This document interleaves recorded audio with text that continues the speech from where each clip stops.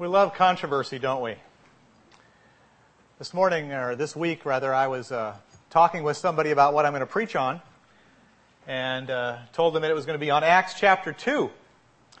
And they said, "Oh, you're going to talk about tongues. Tongues, right? Controversy." Well, I am going to talk about tongues, just a little bit, because quite honestly, tongues is just a tiny little part of what's going on in Acts chapter 2. What's going on in Acts chapter 2 is the exalted Christ, the exalted Jesus from the right hand of the Father in heaven is pouring out His Holy Spirit on His people.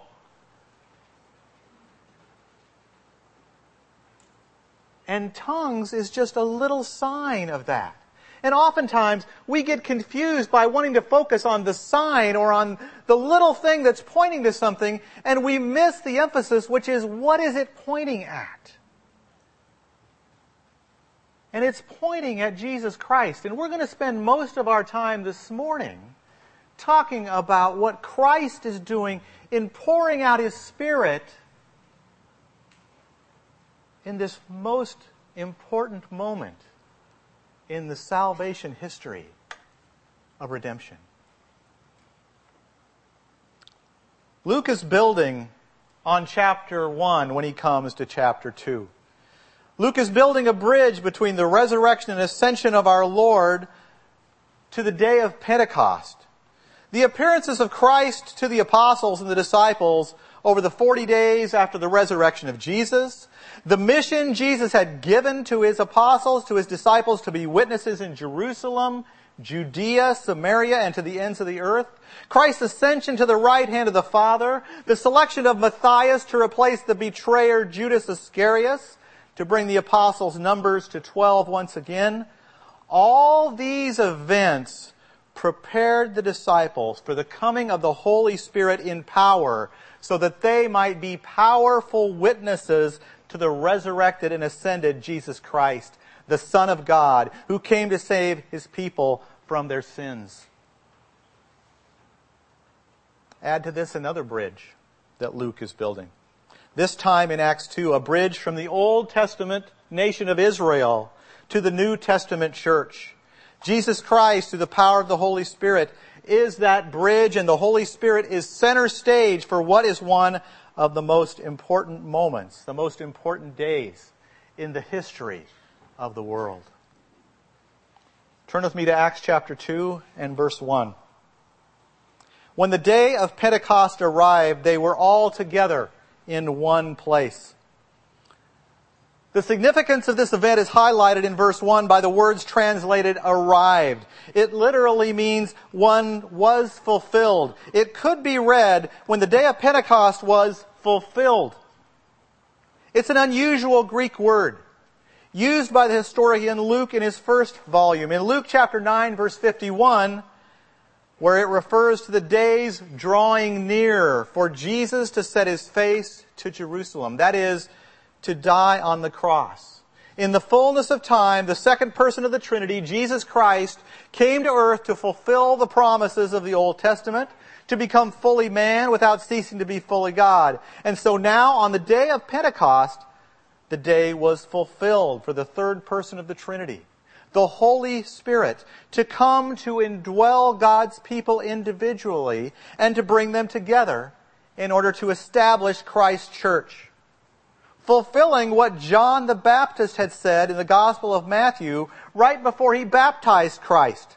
John said, "He who is coming after me is mightier than I, whose sandals I am not worthy to carry. He will baptize you with the Holy Spirit and fire." This is the day Jesus would fulfill the promise to baptize His followers with the Holy Spirit. Let's look at verse 2. And suddenly there came from heaven a sound like a mighty rushing wind, and it filled the entire house where they were sitting. And divided tongues as a fire appeared to them and rested on each one of them. And they were all filled with the Holy Spirit and began to speak in other tongues as the Spirit gave them utterance. The Spirit's coming is accompanied by three very obvious and clear signs. First, there is the sound like a mighty rushing wind coming directly from heaven and filling the house.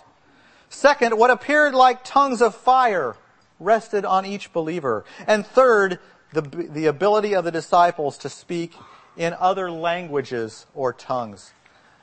Let's look at each one of these and put them in their biblical context. First, the mighty rushing wind. In both Old and New Testament, the word for spirit can also mean wind or breath. And the life-giving power of the Spirit is portrayed in the Old Testament book of Ezekiel.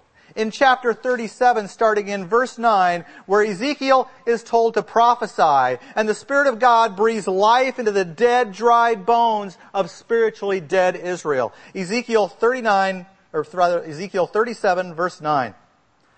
Thus says the Lord God, come from the four winds, O breath, and breathe on these slain that they may live. So I prophesied as he commanded me, and the breath came into them, and they lived and stood on their feet, an exceedingly great army. Down to verse 14. And I will put my spirit within you, and you shall live. I will place you in your own land, then you shall know that I am the Lord. I have spoken. I will do it, declares the Lord. The wind here is analogous to the Spirit of God coming into them. The Spirit of God as breath or wind is seen again in John chapter 3, where Jesus tells a Pharisee, a religious Jew, Nicodemus, that one must be born again, born of the Spirit in order to gain eternal life. Jesus said, that which is born of the flesh is flesh, and that which is born of the Spirit is spirit. Do not marvel that I said to you, you must be born again. The wind blows where it wishes, and you hear its sound, but you do not know where it goes, whether it comes from or where it goes. So it is with everyone who is born of the Spirit. Here in Acts 2, verse 2, the sound of the Spirit of God filled the whole house where the apostles and disciples were. A mighty rushing wind, the power of God. It filled the house, much as the glory of the Lord filled the tabernacle and the temple of God long ago in the Old Testament. In similar fashion, the divided tongues of fire appeared on each one. In miniature, a reminder of the great pillar of fire appearing before the people of Israel, representing the presence and dwelling place of God in the Old Testament. These tongues of fire, representing the Holy Spirit's presence with each believer, is referred to in 1 Peter 4, where the apostle reminds us of the Spirit's presence with us in the midst of trial and persecution. 1 Peter 4, verse 14, you are blessed because the Spirit of glory and of God rests upon you. The presence of God no longer will reside in one place, at a tent in the wilderness or in a temple in Jerusalem. But now at Pentecost, after Pentecost, the signs the Lord is revealing tell us that God's presence will never leave us, for the Spirit of God has indwelt us. The Spirit of God is consecrating a new sanctuary here, in which God would dwell among His people. This new sanctuary is the church. It is the place of His presence. He no longer dwells in a temple, in a structure, in a building. His presence is now found in the body of Christ. In His people is where He dwells now.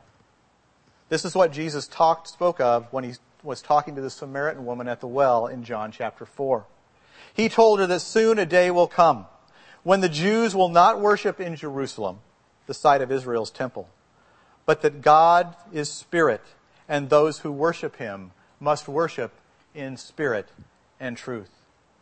The Apostle Paul spoke of this work of the living and active Jesus by the Holy Spirit in Ephesians, where he explains that a new temple is being built, that through Jesus, Jews and Gentiles are growing together into a dwelling place for God, into the church. Ephesians 2, verse 18. For through Him, that is through Jesus Christ, we both, Jews and Gentiles, have access in one Spirit to the Father.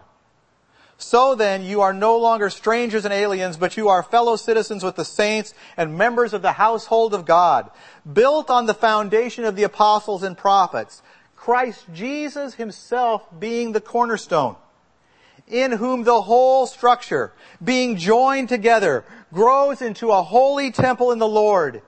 In him you also are being built together into a dwelling place for God by the Spirit.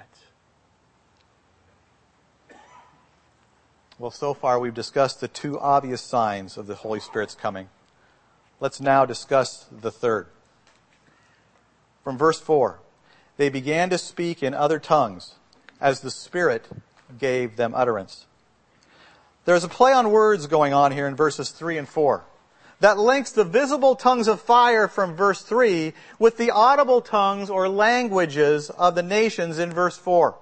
A major clue as to what these audible tongues are is seen as we read on, starting in verse 5. Follow along with me. Now there were dwelling in Jerusalem Jews, devout men from every nation under heaven. And at this sound the multitude came together. And they were bewildered because each one was hearing them speak in his own language. And they were amazed and astonished, saying, "Are not all these who are speaking Galileans? And how is it that we hear, each of us in his own native language, Parthians and Medes and Elamites, and residents of Mesopotamia, Judea and Cappadocia, Pontus and Asia, Phrygia and Pamphylia, Egypt and the parts of Libya belonging to Cyrene, and visitors from Rome, both Jews and proselytes, Cretans and Arabians. We hear them telling in our own tongues the mighty works of God." These are people in Jerusalem, and they are from all over the Roman Empire. The list of where people have come from in verses 9 and 10 is really saying that they are here in Jerusalem from east and west, from north and south, from all over, from far away, from everywhere you can think of, and they are hearing these other tongues in their own language, as we are told at the end of verse 6. They are each hearing them in their own native language, we are told at the end of verse 8. And in an almost exactly parallel statement at the end of verse 11, these are described as hearing them in our own tongues. And what are they hearing? They are hearing the mighty works of God. Now, I would suggest to you that the gift that God has given here meets the need of the moment, meets the need of the diverse multitude.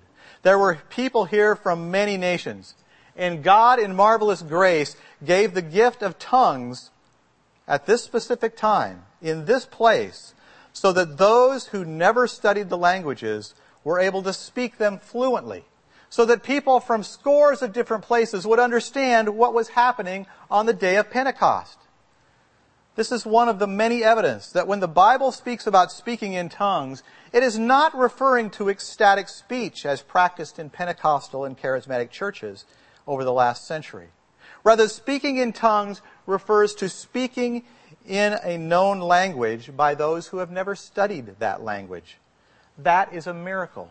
It is miraculous, but that is what constitutes this miracle. Not that people are able to speak in some kind of ecstatic speech, so that when we read in the New Testament of speaking in tongues, we are reading of speaking in known languages by those who have never studied them, so that they are able to speak fluently.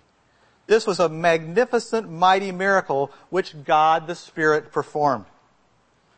God said He would do this in the Old Testament, and it is confirmed in the New.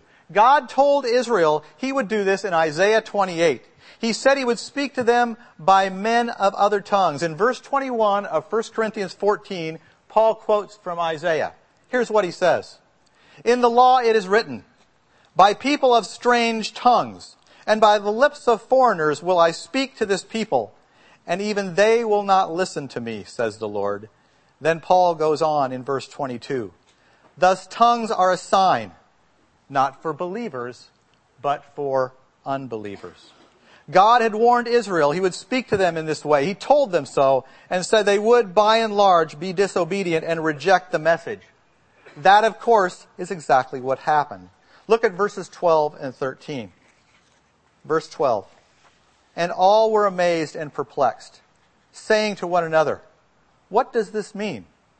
But others said, "They are filled with new wine." The gospel almost always produces two responses: joyful faith or angry rejection. Even though the gospel, the good news about Jesus, is unimaginably good, and the message is being proclaimed clearly in many different languages so all can understand, still the aroma of Christ is a fragrance of life to some and the smell of death to others. Some are amazed and are seeking to understand, while others say they are simply drunk. Christ crucified and risen.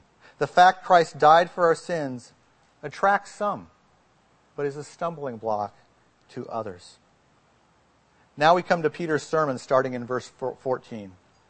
In this sermon we are about to read, Peter interprets the meaning of the Spirit's coming, telling the crowd gathered that the strange events that amazed and confused them was the work of Jesus himself. In Peter's sermon, he cites 3 Old Testament texts. Joel 2 in verses 17 to 21. Psalm 16 that we read this morning in verses 25 to 28. And Psalm 110 in verses 34 to 35. Which Peter will explain that through the teaching of Jesus and the illumination of the Spirit are fulfilled in our Lord's suffering and subsequent glories. Let's read through the first Old Testament text from Joel 2, starting in verse 14. But Peter, standing with the 11. They are probably at or near the Temple Mount. But Peter, standing with the 11, lifted up his voice and addressed them. Men of Judea and all who dwell in Jerusalem, let this be known to you, and give ear to my words. For these people are not drunk as you suppose. So it is only the 3rd hour of the day. It's 9 a.m. in the morning. But this is what was uttered through the prophet Joel. And in the last days it shall be, God declares, that I will pour out my Spirit on all flesh. And your sons and your daughters shall prophesy. And your young men shall see visions. And your old men shall dream dreams. Even on my male servants and female servants, in those days I will pour out my Spirit, and they shall prophesy. And I will show wonders in the heavens above, and signs on the earth below, blood and fire and vapor of smoke. The sun shall be turned to darkness, and the moon to blood, before the day of the Lord comes, the great and magnificent day. And it shall come to pass that everyone who calls upon the name of the Lord shall be saved. Peter says these are now the last days. These are the last days. We are living in the last days. The last days began at the resurrection and ascension of Christ and continue on until He comes back again for His people. We have been in the last days for almost 2,000 years now. And in these last days, Peter is saying we are seeing a fulfillment. At least the first stage in the fulfillment of the prophet Joel's words, written 700 years before Peter spoke them in Acts 2. Now, good and godly men have interpreted this passage in many different ways. Some say the prophecy in Joel has been completely fulfilled. Others say none of it has. I believe a middle ground is required from the text. I think it has been partially fulfilled, with much of verses 17 and 18 already being fulfilled on the day of Pentecost, verses 19 and 20 yet to be fulfilled right before or during the time of Jesus at His second coming, and verse 21 being the gracious reality of salvation in Christ that now is and will be in the future. What almost all agree on is that the new reality after the resurrection and the ascension of Christ, and Christ pouring out the Spirit of God, is to those who will proclaim God's truth from all mankind, from all nations. Notice specifics in verses 17 and 18. They will be sons and daughters. They will be young and old. They will be servants. All people, no matter what your station in life, men and women, boys, girls, slaves or masters, rich or poor, we could go on and list all the different parsings of humanity that exist. But what's being told here by God through Joel and now being proclaimed by Peter is that all people will be a part of this new covenant in Jesus Christ. Now, part of the new reality of the new covenant is there will be judgment for sin. Verses 19 and 20 are filled with the language of God's judgment. Blood, fire, smoke, the day of the Lord. These are all terms from the Old Testament regarding God's judgment. There will be conviction of sin and judgment as a result of the Holy Spirit being poured out. The last part of the new covenant highlighted is verse 21. It is that everyone who calls on the name of the Lord Jesus will be saved. The Savior that all of those disciples are witnessing to is none other than the Lord Jesus Christ, the one who saves from the coming judgment of verses 19 and 20. Peter's sermon continues in verse 22, but he seems to shift directions. Peter goes on to tell them that the one they had rejected and crucified, Jesus Christ, has now been raised from the dead and exalted by God to heaven. And it is this Jesus that is responsible for the outpouring of the Spirit of God they are seeing today. Verse 22. Men of Israel, hear these words. Jesus of Nazareth, a man attested to you by God with mighty works and wonders and signs that God did through him in your midst, as you yourselves know, this Jesus, delivered up according to the definite plan and foreknowledge of God, you crucified and killed by the hands of lawless men. God raised him up, loosening the pangs of death, because it was not possible for him to be held by it. For David says concerning him, and we'll pick that up in just a minute. Peter began by pointing them to the signs and wonders, the miracles that Jesus performed during his earthly ministry. They were God's seal of authenticity, confirming Jesus as the second person of the Trinity and the Messiah, the Savior. But God's own people used the Romans and the crucifixion to be rid of him. Yet God's plan was not thwarted by them. Notice, God's definite plan could not be stopped. Yet the murderers were not exonerated. Peter now calls on two more Old Testament passages to make his case. First from Psalm 16 and then Psalm 110. Both written by David, the most revered king of Israel. The first is the psalm we read for scripture reading.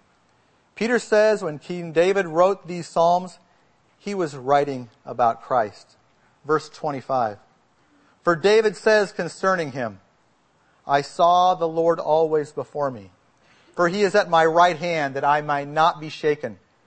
Therefore my heart was glad, and my tongue rejoiced. My flesh also will dwell in hope.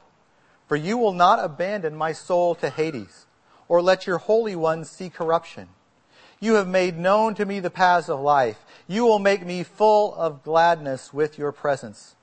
Now Peter will provide them with the divine interpretation of Psalm 16, which makes Jesus, not David, the one who has risen from the grave.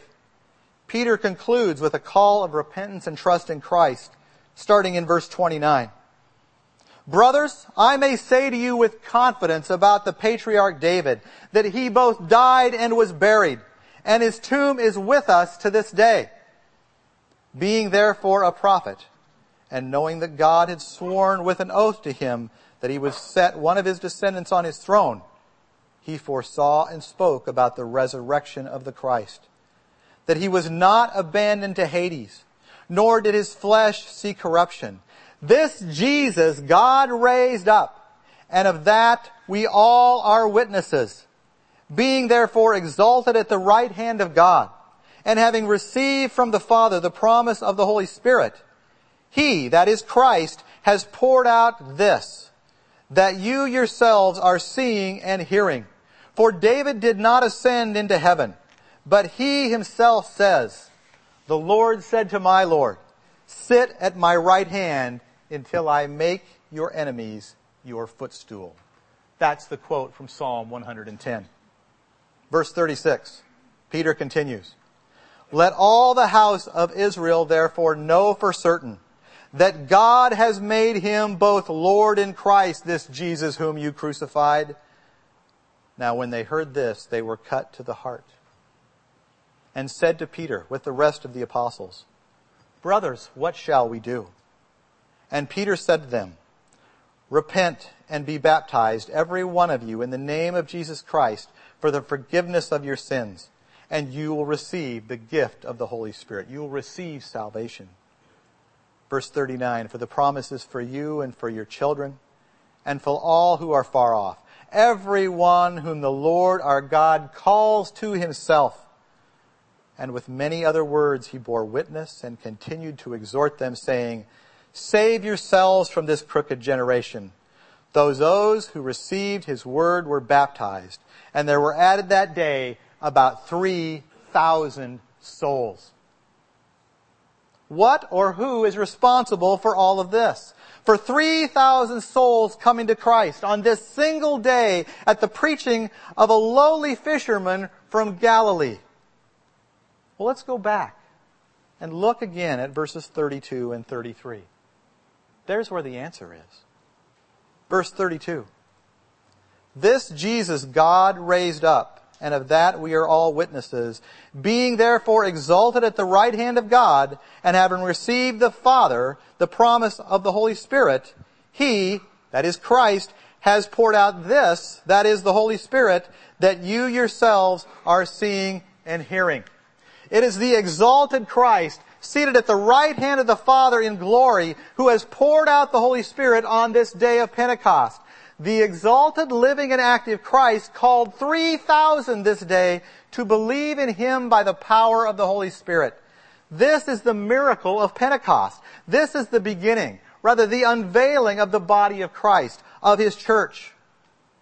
And notice how those who were saved were called. They were those who received his word in verse 41, which is synonymous with those who are called to repent in verse 38. Repent means literally to turn. It means to change your mind. In the Bible, it means to change your mind about your own sin and to turn away from it, and to change your mind about God and to turn to him for salvation. Multiple times in the Gospel of John, Jesus says that by believing in him, we can be saved. We can have eternal life. The main point in the book of Romans and Galatians is that salvation is by grace, as a free gift of God to be received through faith alone in Christ alone. We cannot do a work. We cannot do any work. We cannot do a work like water baptism to be saved. Water baptism does not save. It does not forgive sins. Yet in this chapter, and the entire book of Acts, and in the New Testament as a whole, water baptism, while it doesn't save, is tied very, very closely to salvation. And when people are saved, almost immediately in the book of Acts, when someone comes to faith, they are baptized. Water baptism is a public testimony of your faith in Christ. It is a believer in Christ telling everyone in the world, I am a Christian. I am a Christ follower, and nothing is more important in my life than that. Think of the impact the testimony of 3,000 Jews would have in Jerusalem on this day. Think of how those who have come to faith in Christ and have been baptized would have been ostracized from their community. They would be expelled from their families. They would lose their job. They would be cast out of polite society because they have turned to Christ. Well, just as Christ, through the power of the Spirit, used Peter to proclaim the gospel and save 3,000 souls, so Jesus, through the power of the Spirit, takes care of his children. He will be with them always. How does he do that here? Look at verse 42. And they devoted themselves to the apostles' teaching and the fellowship, to the breaking of bread and the prayers. and awe came upon every soul. And many wonders and signs were being done through the apostles. And all who believed were together and had all things in common. And they were selling their possessions and belongings and distributing the proceeds to all, as any had need. And day by day, attending the temple together and breaking bread in their homes, they received their food with glad and generous hearts, praising God and having favor with all the people. And the Lord added to their number, day by day, those who were being saved. The Lord added to their number. He was calling them to Himself through the power of the Holy Spirit, which Jesus had poured out upon these people. The Lord Jesus, through the power of the Spirit, is leading them to be about four main things that are emphasized here. First, they devoted themselves to the apostles' teaching. As we see from Peter's sermon, their teaching focused on Jesus as the fulfillment of God's promises to redeem and save from sin. Their teaching was validated by the many signs and wonders. Second, they devoted themselves to fellowship, which in this case involved primarily pooling their material resources and having everything in common. In gratitude to God and trusting in Him, along with their compassion for their spiritual brothers and sisters, the believers gave of their treasure and their goods to meet the needs of others. We'll talk more about this when we come to chapter 4. Third, they are praying together. And fourth is the breaking of the bread. This is the Lord's Supper, which was instituted by the Lord Jesus as He broke bread and drank wine with the apostles the night before His death on the cross to commemorate the sacrifice of Christ until He comes again. In Acts 2, we see the bridges that are being built by the gospel. At Pentecost, God's grace in Jesus begins to reunite divided people so that God might be glorified and not man. Jews from many far-flung peoples and nations hear and believe the gospel so that Jesus Christ might be glorified and not man. God spoke His good news directly to the nations in the languages of their own hearts. The instantaneous, miraculous gift of Pentecost in Jerusalem foreshadows the moving of the gospel to the regions of Judea to the south, to Samaria to the north, to Rome and eventually all the nations of the earth in the centuries to come through the power of the Holy Spirit, who still spreads Jesus' name and fame through the earth today, through people like you and like me, through Omaha Bible Church, through the church universally. For it is the power of God for salvation to all who trust in the Lord Jesus Christ alone for the forgiveness of their sins, so we might be declared righteous before God and have eternal life through Him. Yes, it is a great miracle that this morning, in multitudes of languages around the globe, that the gospel is being preached and that men, women, and children are believing in Jesus Christ alone as Savior and Lord. This is happening through Jesus Christ, seated at the right hand of the Father by the power of the Holy Spirit, that the gospel is being proclaimed to nations around the world. These things are all in fulfillment of all that God in the Old Testament had promised, according to His predetermined plan, which our sovereign God set forth before the very foundation of the world. What a great God and a marvelous Savior we have in Jesus Christ. Let us pray.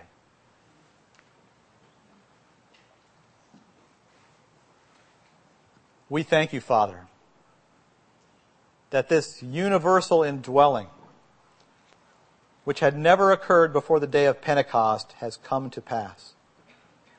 And down through the centuries since then, the members of the Church of Jesus Christ have been indwelt by the Holy Spirit, the third person of the Blessed Trinity. What a magnificent gift You have given to us who live in this age. We are grateful, Lord, and we pray that it may be true that in our experience we know the indwelling of the Holy Spirit. We ask, Lord, Your blessing upon each one here. We pray for any who may be here who may not yet have come to know Jesus Christ as their Savior. And we pray that through the work of the Holy Spirit and conviction and conversion, there may come faith in Him, which leads to eternal life. We are grateful for the promises of the Word of God. We know, Lord, that your Word does not return to you empty, that it accomplishes all your purposes. We call upon you, Lord, today to bring forth fruit as the Word of God is preached. We thank you for the whole Church of Jesus Christ among the nations of the world. Wherever its members may be now, Lord, we pray your blessing upon each one of them.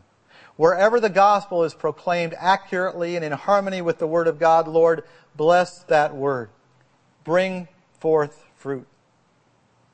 We know there are many people who proclaim the Word of God in earnestness and sincerity, who may not agree with us on every point of the Bible's teaching, but who nevertheless represent the Lord Jesus Christ and honor Him, His person and work. Bless their ministry of the gospel. Bless the whole ministry of the whole body of Christ. And Father, if it be your will, bless us here today. May we have a sense of your blessing upon us. We pray for the sick this morning, for those who are perplexed, for those who are in need of divine guidance, in need of sustaining grace in the trials of life. We pray for your rich blessing on them, and we ask that you would supply these needs. We pray for the outreach of the gospel through our church, through Omaha Bible Church. Lord, we thank you specifically for our ministry in India. We thank you for the privilege that Pastor Chris Peterson and Deacon Patrick Innes had to proclaim the Word of God to pastors, elders, and to your people in India this past week. We pray that that ministry may continue, that you would use it richly to glorify our Savior. And we pray specifically for Vineet and Saya and their children and your people at Living Hope Bible Church in Pune, India. We are thankful for their faithfulness and for the zeal with which they seek to please you. We commit the ministries of this church to you, that the Lord Jesus may be exalted. We worship you through Him. We praise you for the Holy Spirit. We give you thanks and praise today through Jesus for all these things. In His name we pray. Amen.